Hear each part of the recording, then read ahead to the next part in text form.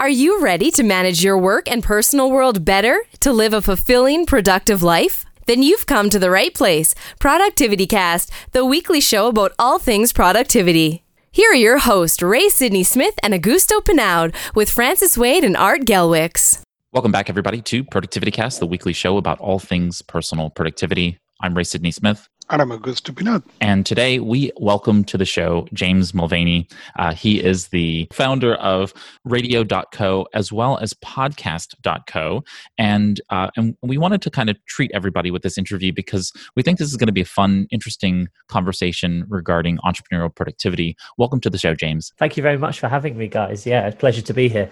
Absolutely. So tell us a little bit about your entrepreneurial journey here, because it's very interesting to hear that you have this company, Radio.co, that helps people create radio stations basically online, and then this podcasting platform. What got you into this and what led you to here? So when I was sort of 16, 17, I was growing up and sort of finishing school, I wanted to, originally I was looking at actually going into radio as on-air talent, you know, as a DJ. And I used to always love music, and I used to love listening to the radio, you know, when I was growing up, and I'd be recording myself on cassette tape and playing it back and all that kind of stuff, like nerdy kid stuff, right? And, you know, when I got to about 18 years old, I decided not to go down that route as a career, but instead I was learning how to build websites and a bit about the tech industry. This was back in like 2005, 2006. I then went off to university and I grew a business, which was, rather than being actually involved in the radio industry, I grew a business supplying services, streaming media services to the industry, because it was obviously an industry that I kind of understood because I'd kind of worked in radio a little bit and done some, you know, work experience. So I sort of understood, you know, the value proposition there.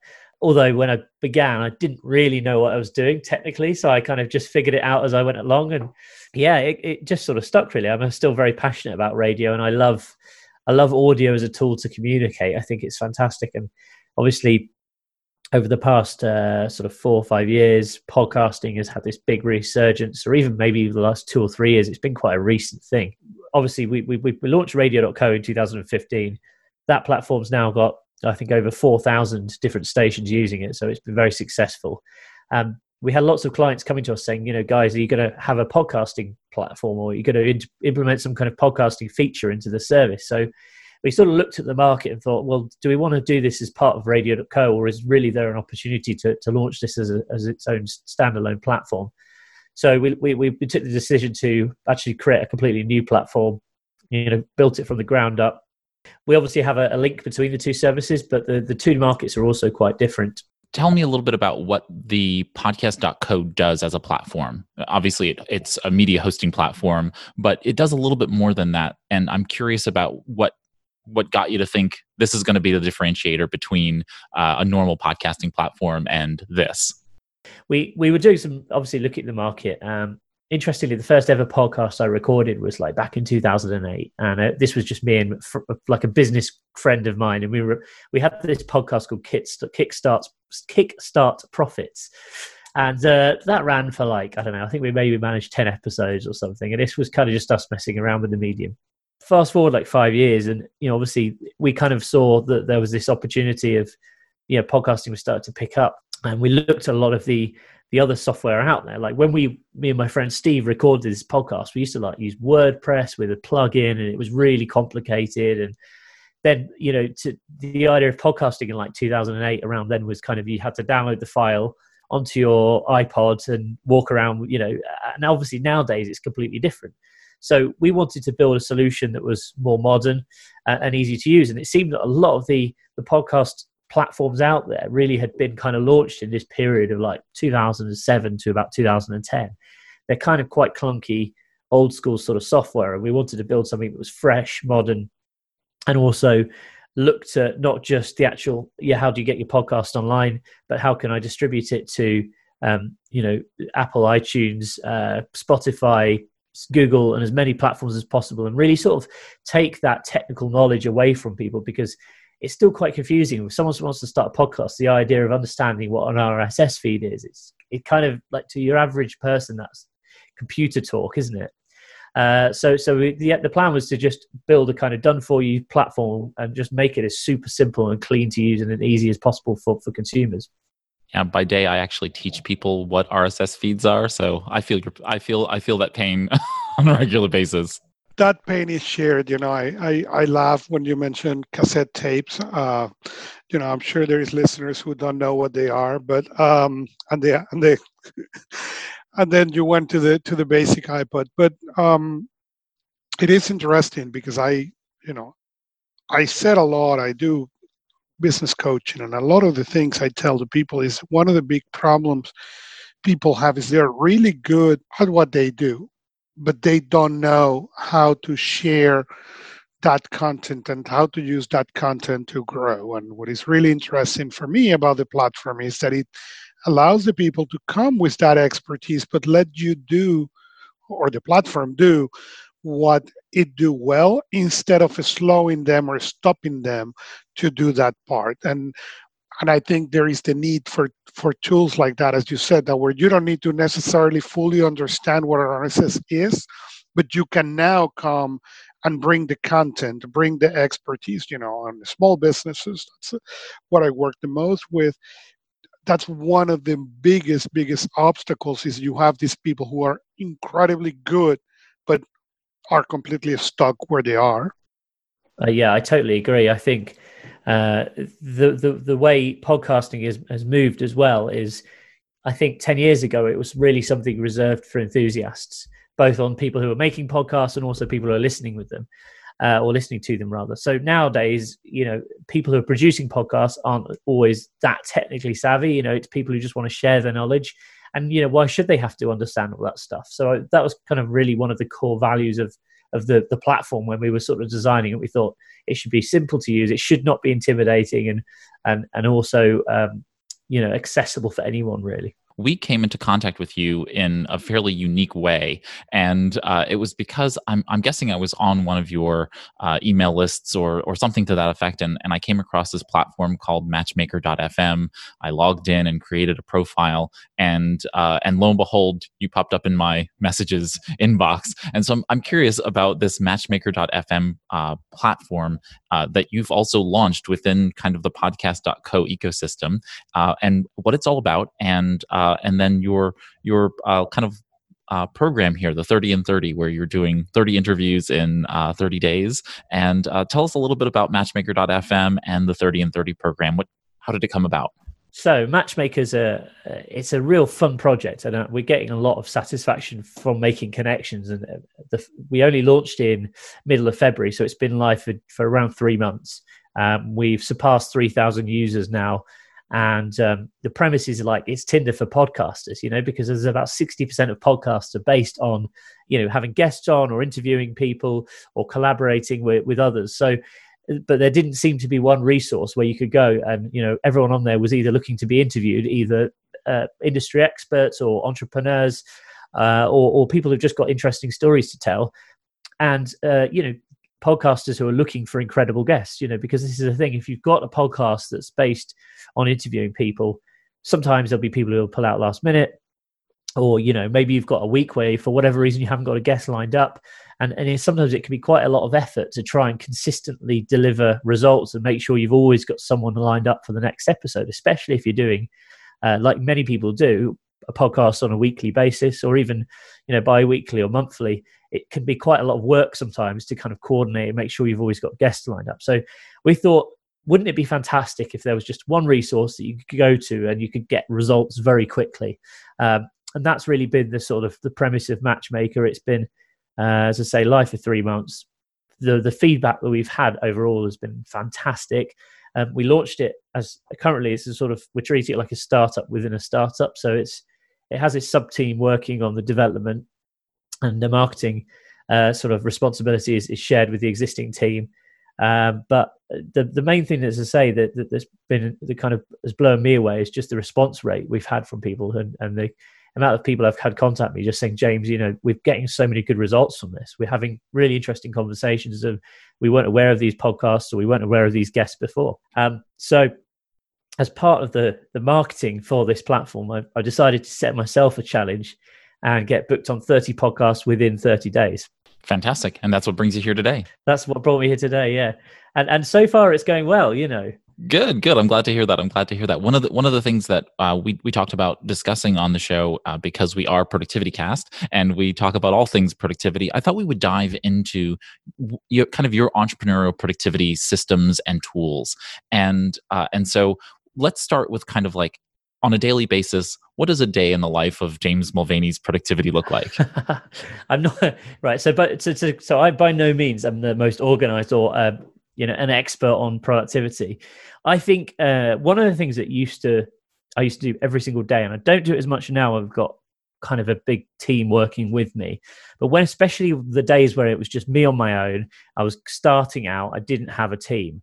Every single day, I would have a sheet of paper which I would put in front of me. And I think sometimes I like working on paper. In fact, I've got a notepad right in front of me right here, right now, because I just think having Post-it notes and paper sometimes, they're always in front of you. You can glance at them. Whereas if you kind of got to go into Trello or whatever tool you're using to look at it, it can be harder to find information. So one of the things I used to do is just block the day into like hour sections and just say, right, first hour I'm going to do this, second hour I'm going to do this, and I'd make sure I'd just cross things off as I was going. That was really effective when I just used to be on my own, and I didn't have a team to manage or anything like that. Nowadays, we obviously work on sprints. So in terms of the development team, they work in 2-week sprints according to sort of agile methodology, and that they're sort of super organized about that. And interestingly, we've just in marketing and sales, we've started working in sprints as well now too, 2-week intervals, just to try and get some more organization going. So yeah, those are kind of like my top tips. So I think, to be honest with you, the bigger you grow, there's about 30 number staff working across both brands now. I think you need to focus more on communication. You need to focus more on organization. It was I think for me, like the sweet spot of when, it was kind of like, it was a few of us and we were sort of in the early days of radio.co, maybe there was like 8 or 9 of us. That was kind of super cool because of it. Everyone could just kind of throw ideas together. Whereas now I think you've got to be a bit more structured about everything. Yeah, as a company grows, there's always going to be a culture that develops, and that culture needs to be, understood by everybody, and that always means more investment in that infrastructure. Habits are to individuals as culture is to an organization. Things are slow moving when it comes to organizations, and that also means that if you don't have the right structure up front, then that becomes more difficult on the back end. Yeah, I mean, I'm super lucky because I have a really good CTO and a really good COO. And they're both super organized. So I think they kind of, I'm the ideas guy. I come up with the strategy, and sometimes I can go a million miles an hour. And what I've learned over the last few years, especially as we've grown the team, is sometimes I have to slow down and keep my mouth shut, because actually sometimes you need to let people focus on one thing and finish doing that before you can start saying, well, how about let's doing this and let's do that. So I think sort of having those structures and those processes in place has been really, really important and crucial to us as a business. And I think you hit an important point. You said I had an incredible CTO and COO that are super organized. And I don't want to put words on your mouth, but you said I'm the least organized of these three, at least.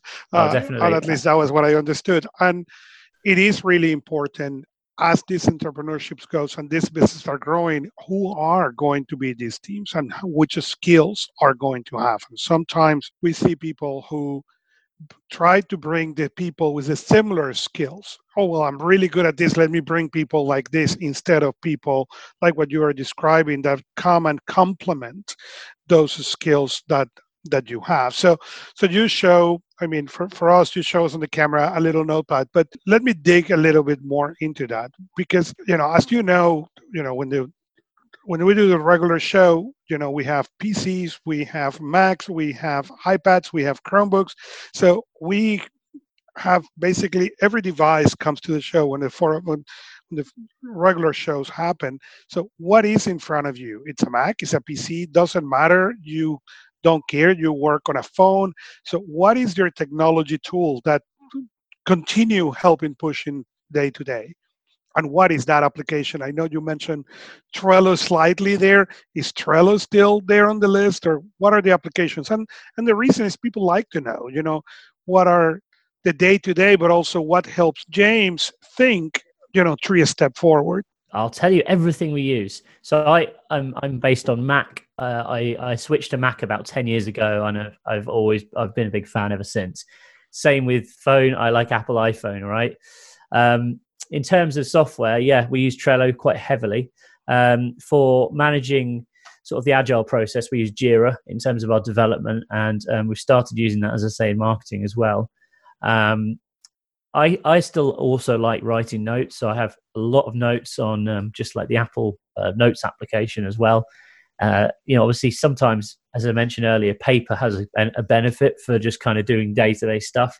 The problem with this thing is if you want to go and find something that you wrote 2 months ago, it can be quite difficult, right? So sometimes I think, having notes on the computer can also be really useful as well. I will just poke in. I'll poke in there and just say that you can always take a photograph of that, and then that way you can search it, later in different applications, whether that be any number of tools that do that. Evernote is I started using Evernote a few years ago, and I just never quite got into it, but supposedly it's got some really powerful features. You didn't know me. That's why.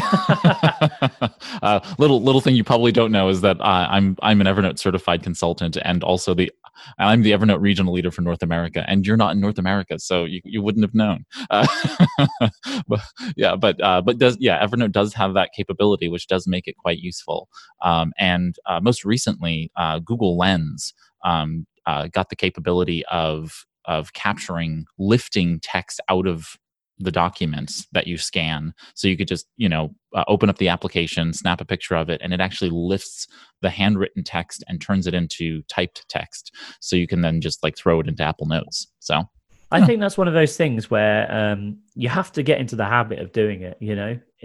I'm not in the habit of doing that. So for day-to-day notes, I'll put them down on paper. Then if there's stuff that I know I need to reuse, I'm quite good at doing lists on Apple Notes. And again, Apple Notes has got so much better than it was, say, 5 years ago. It used to be really basic. There's a lot more functionality, and you can be more organized, have folders and everything now. Whereas I think back then it was just literally one list, wasn't it, of notes? And I don't think you could have checklists or anything. So yeah, I think there's lots of software out there. It's just about finding the right thing that works for your workflow, really. Yeah, when years ago, when I begin moving from that similar issue, from having the notes and the notepads and the pieces of index cards. I love index cards, and we're having exactly that issue. The pile of index cards at the end of the week, and who's going to read into this? Okay, but some of the information was critical. I really could not afford to lose it. So what I started doing was, I set a couple of times on my calendar in the middle of the day and the end of the day to take the pictures and scan. And initially they went to Evernote. After that, removed them from there. But it was when the problem right now is, if I told you go and scan it, you're going to look all the 6 days back and say, I quit, I'm out. When you start putting that, then now it's a 10 to 15 minute task that then you will get done, much easy. And the power of having the access to those notes are incredible. I live on the iPad, and there is an application called Good Notes where I take, and now the Good Notes allow me to handwrite everything, and then I can select it and convert it in text. Is the conversion perfect? No, because my handwriting is so awful, but it's not the software capability, it's the handwriting here. But it is probably 85% accurate, that if I'm looking at that note and convert it, I can quickly fix the little things. And now I have a text that I can export to Notes or to anywhere. I love what Apple has done with Notes, especially because, as you said, I can have them on the iPad and they will synchronize automatically, and I don't need to think about where that note is. And the search function on the app works really, really well. I think that's the thing. I think search as well has got so much better over the last, say, 5 years. It really, again, Gmail, I just think it's fantastic. I can generally find any email. If I want to find an email and I remember the subject or remember some part of it, I can always find it. Yeah, Augusto introduced me. Well, he didn't introduce me, but he convinced me to use GoodNotes. And I'm a handwriting fanatic, and so I'm actually taking notes in our conversation today on an Everlast Rocket book notebook, and love them. I absolutely love the notebooks, and they're great. But I do go back and forth between writing on the iPad with the Apple Pencil, and Augusto convinced me to go with GoodNotes over Notability. And then he showed me last week, I suppose it was, the ability to circle text and lift the text from the image. And I'm sorry, Augusto, but my text comes out perfectly every time. I begin saying it's not the software, it's the handwriting. Okay, I was in college and many years ago, and I, did the test, and I did the test, and when the teacher came back, he asked, "Who is this?" And I raised my hand, kind of in shame, and he said, "Next test, you do it in my office on my laptop." Poor guy could not read my handwriting text. When we talk about your CTO and COO, I'm curious, do you know what makes them, if you're the visionary crazy maker in that side, what do you feel like makes them organized, and what do they do in some of their work to help keep you organized and moving forward? That's a very good question. I think you sort of touched on it before. Having a good team around you that complements you is great. And obviously, we've all got our strengths and weaknesses. John, who's CTO, he's been with me for a long time now. We've worked together since about 2011, and he was always really good at kind of the granularity and in terms of what he does in managing the development team. Making sure that there are certain standards that are adhered to when code is written. So when you're working on a big platform like radio.co, podcast.co, there's a lot of code base there, and you've got to be organized to and structure that in a certain way so that when someone new comes onto the team, they can easily sort of start understanding how sections of the product work. And certainly in the past, when we've built products, especially in the early days, we had that problem where you might have one developer working on a solution, in a silo, and that can be a very, very dangerous position to be in as a tech company. Because if that person decides that they want to move on to a different company, you can hire someone to replace them, but then the rest of the team don't always have a good understanding of how that function was built, for example. So we've been as a business being a lot more proactive over the last, I'd say, 2 years of making sure that, rather than having one developer working on one thing and one developer working on another thing, they're always kind of sharing the tasks and responsibility.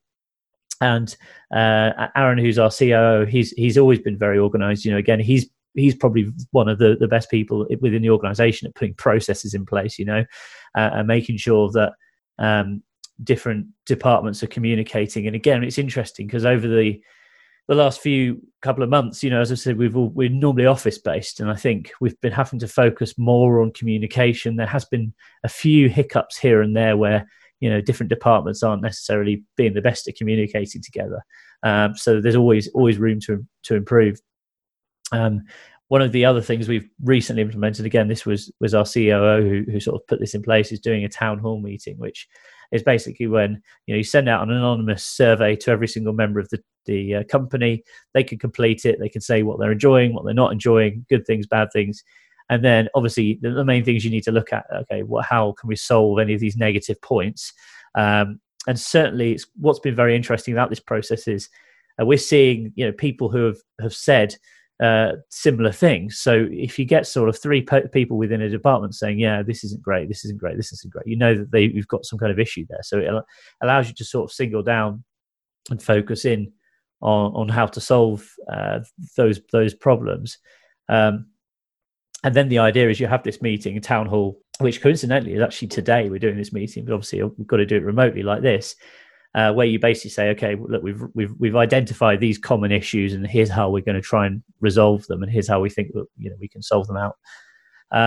So that has been for a fantastic example of an exercise that's kind of we ultimately want everyone to be productive as they can be. Also, it's very, very important to me, and again, I think this is one of my strengths, is just building a really good, solid culture within the company.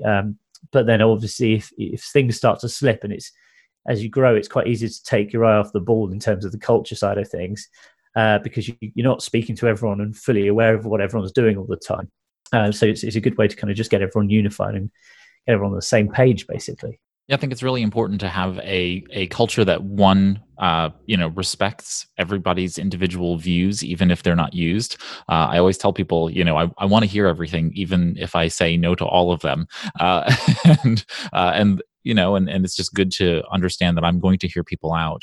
And I'm curious, as we kind of wrap up the conversation, in terms of what do you feel like is the number one. If you could have a number one, what's the kind of the best thing that you feel like has caused the success of both radio.co and podcast.co in terms of the organizational qualities of the business and maybe the fit? Because I'm just curious, what do you feel like was the success of the organizations? Gee, that's a hard question to answer, isn't it? Just to narrow down one thing. I think I go back to what I said before. I think culture has been really, really important. We've got a very, very good track record for retaining staff, which traditionally isn't always the case in the technology sector, and also just perseverance. I think you've just got to sometimes keep at things. This is one of my values as an entrepreneur. Once you've decided to go down a certain road, you've got to keep going down that road, even if things don't always go your way. Just try and keep focused.